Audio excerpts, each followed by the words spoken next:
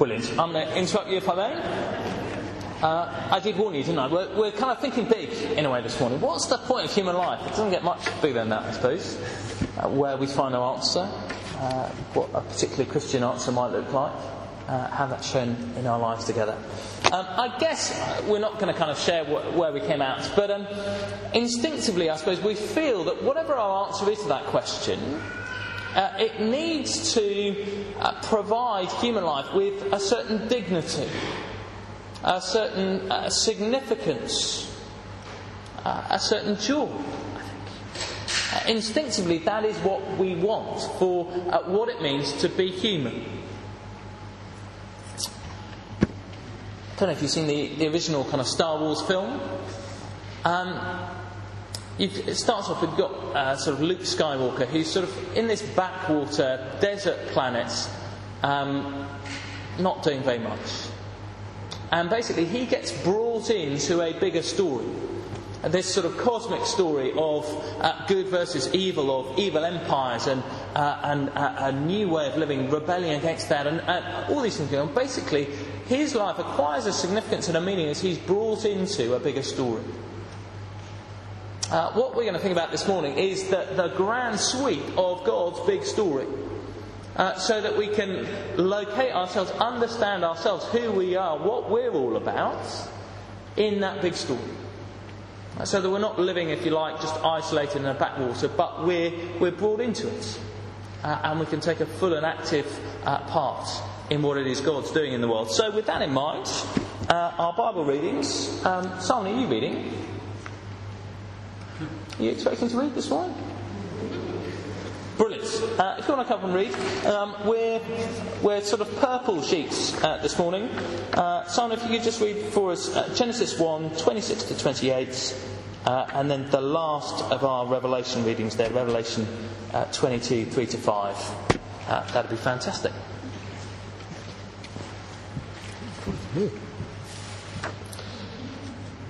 Genesis chapter 1, verses 26 to 28. Then God said, "Let us make humankind in our image, in our likeness, so they may rule over the fish in the sea and the birds in the sky, over the livestock and all the wild animals, and over all the creatures that move along the ground." So God created humankind in his own image. In the image of God he created them. Male and female he created them. God blessed them and said to them, "Be fruitful and increase in number. Fill the earth and subdue it. Rule over the fish in the sea and the birds in the sky, and over every living creature that moves on the ground." Revelation chapter 7, verses 9. Oh, sorry. Okay, 23 to 5. "No longer will there be any curse. The throne of God and the Lamb will be in the city, and his servants will serve him. They will see his face, and his name will be on their foreheads. There will be no more night. Then they will not need the light of a lamp or the light of the sun, for the Lord God will give them light, and they will reign forever and ever." This is the word of the Lord. Brilliant. So there we have, if you like, the kind of bookends of God's big story for this world. At the very beginning, the very end. And right at the start of the story there, we get, if you like, humankind's job description. The purpose for which you and I and everybody else was made. Now the question is, will it provide the kind of dignity and meaning and joy that we kind of crave that it would? Let's have a look together. What is humankind to do? It's there in verse 28, I suppose. God blessed them and said to them, "Be fruitful and increase in number. Fill the earth and subdue it." We're to fill the earth. If you want to fill in the blanks that are there at the bottom, the first blank is fill. We're to fill the earth. And we're to do that in order to rule. Do you see that? Fill the earth, subdue it, rule over it, in verse 28. We get that trailed for us in verse 26. That they may rule over creation. That's the last of the blanks. Rule. But I suppose the question then is, what kind of rule is it going to be? Is it going to be a rule that allows creation to flourish, allows people to flourish and know joy and meaning and significance? Or is it the kind of rule that often we see in the world that kind of squashes and oppresses people? What kind of rule is it going to be? Well, to understand what kind of rule it's going to be, we need to see what it is that qualifies us to rule. And that's there in verse 26. God says, "Let us make humankind in our image, in our likeness, so that they may rule." It's being in God's image and his likeness that qualifies us to rule. That pattern's there again in verse 27-28. God creates humankind in his image and his likeness, and then verse 28, he gives them a job. It's the way it always goes in the Bible. Identity, then activity. Who we are because of what God has done, and then what we're to do. Who are we then? We're made in the image of God. The question is, what does that mean? What does it mean to bear God's image, to be in his likeness? What it can't mean is external appearance. That's because God is spirit. He doesn't have eyes and a nose. He doesn't have hair or the lack of it. He doesn't have skin colour. So to be in God's image, his likeness, it can't be an external thing. I guess we've got a hint of that if you can think back to 1 Samuel that we were looking at together after Easter this year.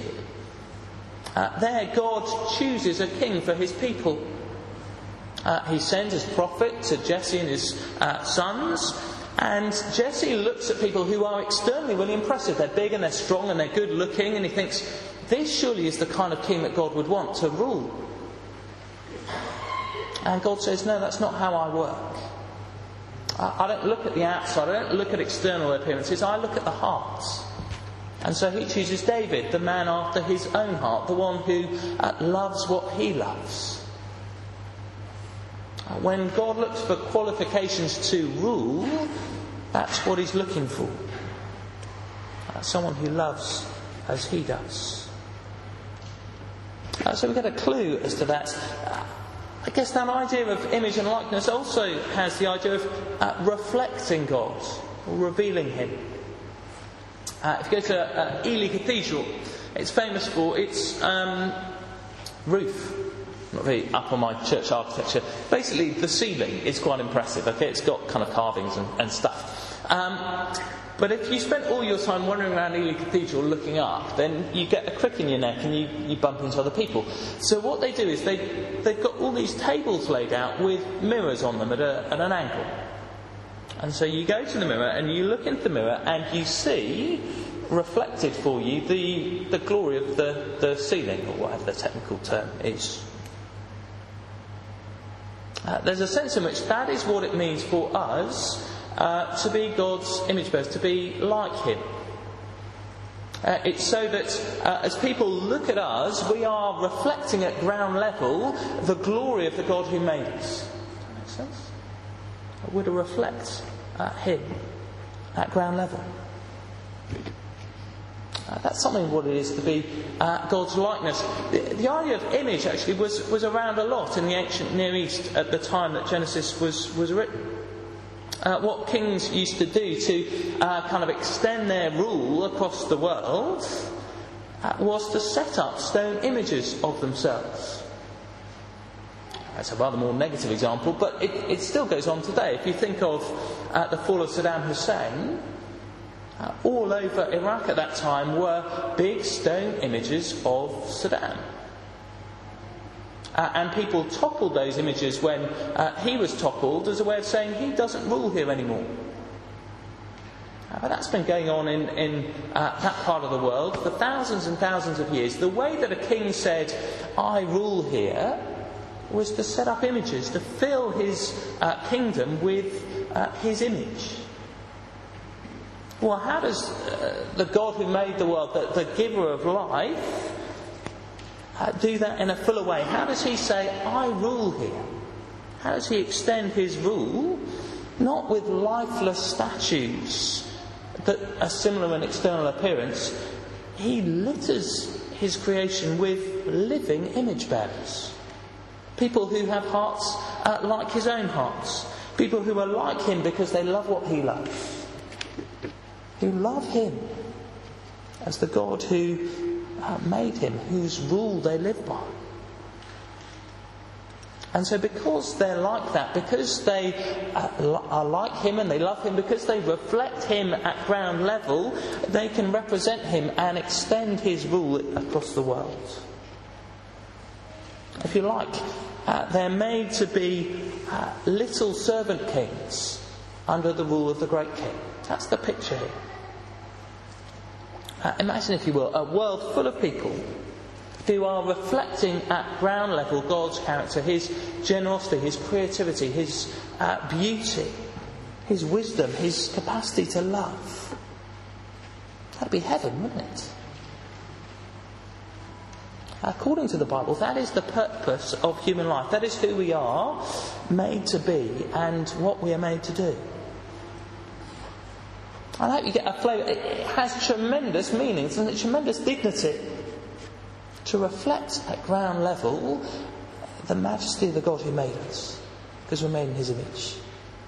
To represent him in the world, to extend his rule. That is life as it's supposed to be lived, the Bible says. As a bird soars in the air, as a fish glides through the water, so life fully lived, in line with our God-given identity and purpose, is to rule as little kings, for and with and under the great king. It's playing our part in filling the world with people who like God, who love God, who represent him and extend his rule. Those are all the blanks. You can fill them out if you can follow. It's worth stopping and reflecting. Is that the driving purpose in our lives? Is that who we understand ourselves to be? Or have we in some way settled for less? Are we ignoring or rejecting our God-given identity? Because we know, don't we, that's not how the world is now. We've looked, if you like, at the bookends, the very end of God's big story. It starts with little kings ruling under the great king as his servant kings. It ends with people who are little servant kings ruling under the great servant king, Jesus Christ. But in between, the world is not like that. We live as people who, we love what we love. And we rule for ourselves. Rather than extend his kingdom, we say, my kingdom come, my will be done. I know better. In a sense, God's image is spoiled in us so that we no longer reflect him at ground level. Now, if you like, you can picture those old-fashioned sort of fairground mirrors where you look in it and, one mirror you're sort of squat and another mirror you're ridiculously long, or you're all legs and no head, or all head and no legs. We're like that now. We're fairground mirrors. We distort and we twist at what God is like. So instead of loving as he loves with generosity and kindness, we often love for our own self-interest. We don't use power to build people up. All too often it's used to squash people down. We're no longer extending his influence and his grace in the world. We're out for ourselves. And what that means is we can't any longer look at each other and figure out what God is like, because we're not reliable at reflecting him anymore. We're these strange fairground mirrors.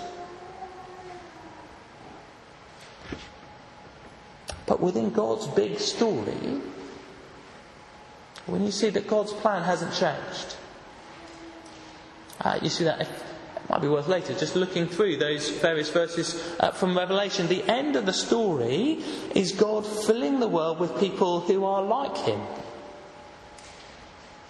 who love him, who love what he loves, who are these little servant kings under the great servant king. People who are enjoying that supremely meaningful and dignified and joyful life. God's purpose for his people hasn't changed. Now what I'm going to suggest we do is just take a moment of pause. As in a moment we're going to confess our sins in the words that are printed there on the sheets. But it's worth, before we do that, just pausing and reflecting, to what extent are we living our lives in line with this God-given purpose? To what extent are we the people who he made us to be? In what ways do we not live as little servant kings under the great servant king? Let's pause for a moment, and then I'll lead us in the prayer of confession that's there.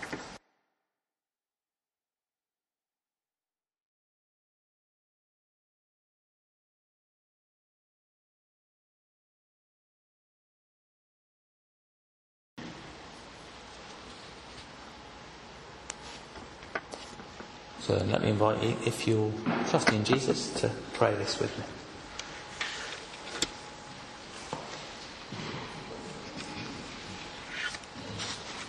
Heavenly Father, you made us to be like you, to love what you love, so that the way we live would show what you are like and bring you glory. You made us in your image to be little servant kings of our great King, ruling creation for you and with you. We are sorry that we've spoiled and distorted your likeness in us. We have not loved as you love. In too many ways, our lives don't show others what you are like. We've lived to serve ourselves more than to serve you, ruling our lives as if they were our own, living for our own glory. Thank you that Jesus is your perfect image and likeness. Thank you that he came as the servant king and now rules over all creation for you. Thank you that he loved as you love, giving his life so that by trusting him we can be forgiven and renewed in his image and likeness. Help us to look forward to the day when we will see him face to face, are fully like him and reign with him. Until then, help us to know Jesus better and reach out for your grace to grow more like him. Amen.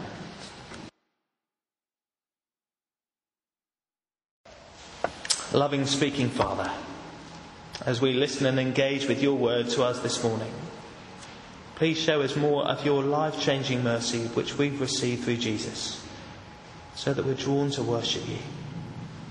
Please, with your Spirit, be changing us as your word renews our minds, so that we're equipped to recognise and to do your will, to extend your rule in your world. Amen. Cracking. We're on the part 2 side, the purple sheets. Let me read just the Colossians reading that's there, top left. Paul, writing to Christians, says, "The Father has qualified you to share in the inheritance of his holy people in the kingdom of light. For he's rescued us from the dominion of darkness and brought us into the kingdom of the Son he loves, in whom we have redemption, the forgiveness of sins." The next few weeks, in fact pretty much between now and Easter, we're going to be thinking about what it means to be a disciple. And I guess connected to that, what it looks like and means to make disciples of others. And today, I suppose, is kind of background, teeing a lot of that up. We're wanting to understand our identity as disciples within that big suite of God's big story, his big purposes for the world and for people.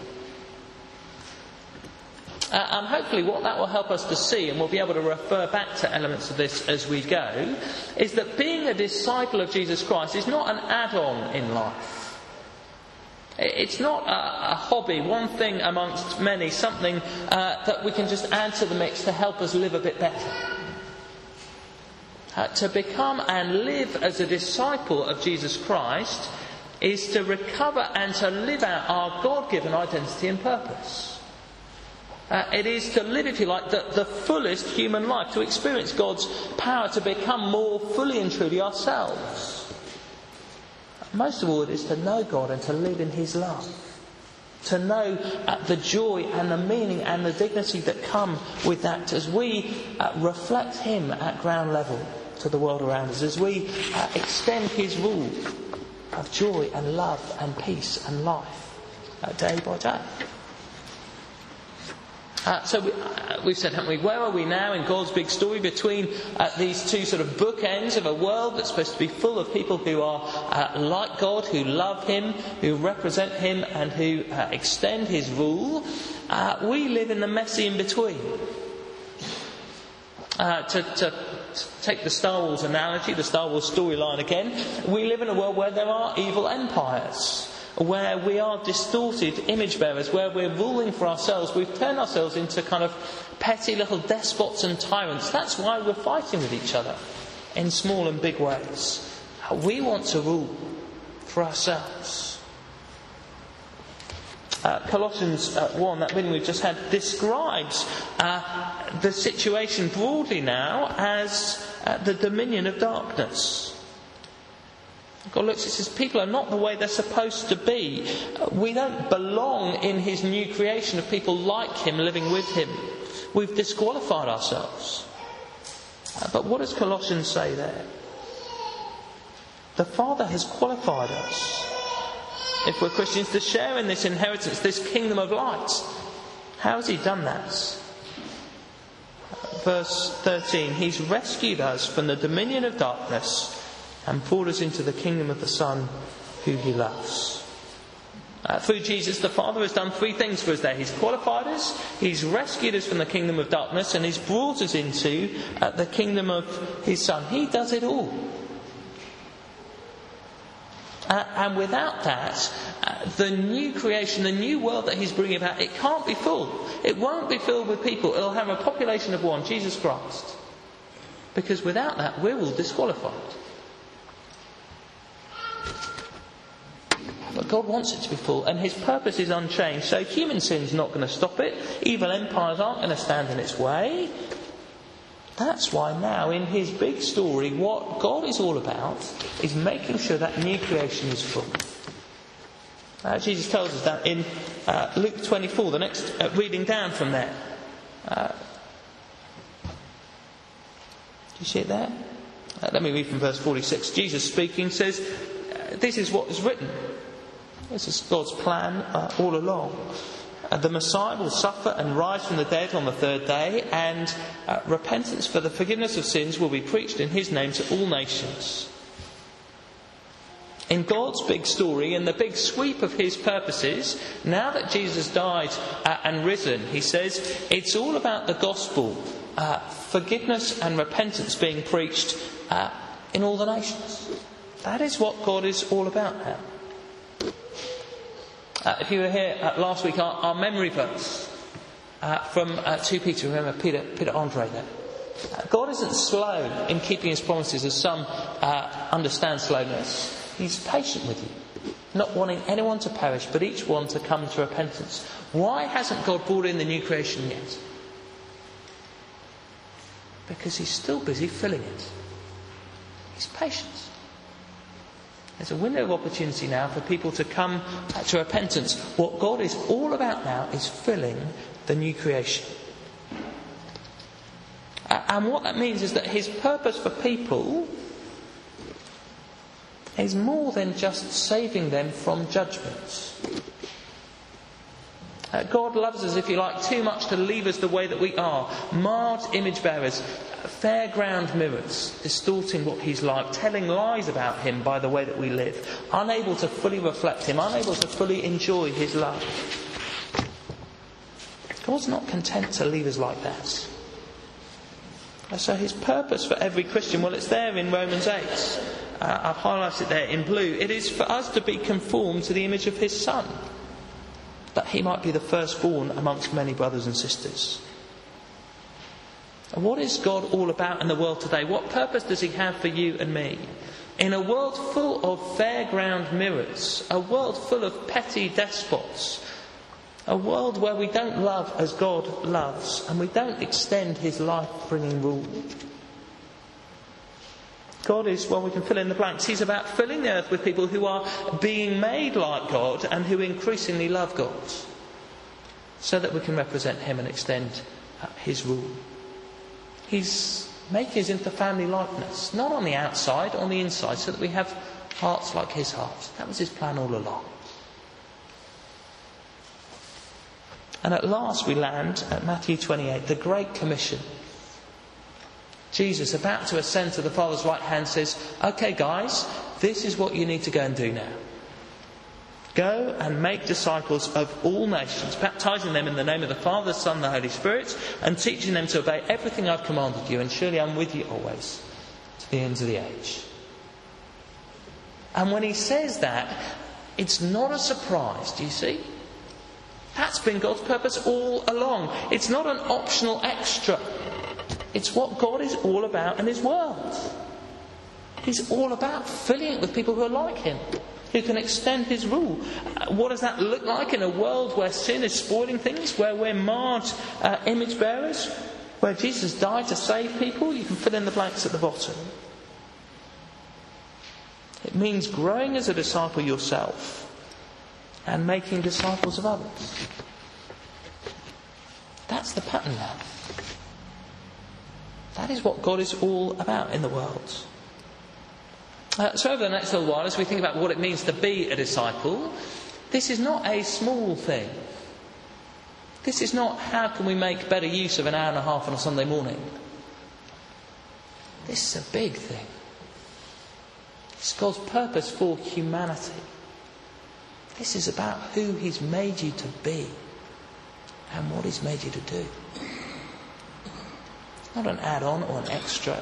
It's not an optional thing that we can leave to other people. What it looks like now is to fill the earth with people who reflect the glory of the one who made us and who loves us. It is to grow as a disciple yourself, and it is to make disciples of other people.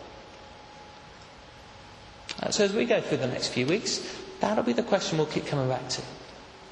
What does it mean for us to grow to be disciples like this?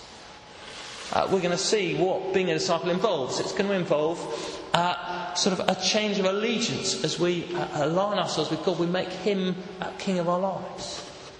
It's not a surprise because it's his rule we're extending, not our own. We're going to find that to be a disciple means to learn from him, to be taught to obey everything he commands. Not a surprise, because we're called to be like him and to love what he loves and to extend his rule. We're going to be called to imitate the Lord Jesus. Not a surprise, because we're called to be like him, to bear the family likeness. That is God's purpose for his people now. We're called to keep going when it's hard. Not a surprise, because we live in the in-between now, where there are evil empires and petty despots and all sorts of things that would pull us away from our allegiance to Jesus. All of what we're called to be as disciples makes sense when we see God's big purposes for his people. And hopefully they'll be really exciting. Because actually to live out who it is God would have us be, well, that is to know the joy that he made us for. It is to experience the dignity and the meaning of that life with him. But it ultimately will express in those questions, how then can we grow as disciples? How then can we make disciples of others? Because that is what God is all about for us. We're going to pause. And in a moment we're going to pray.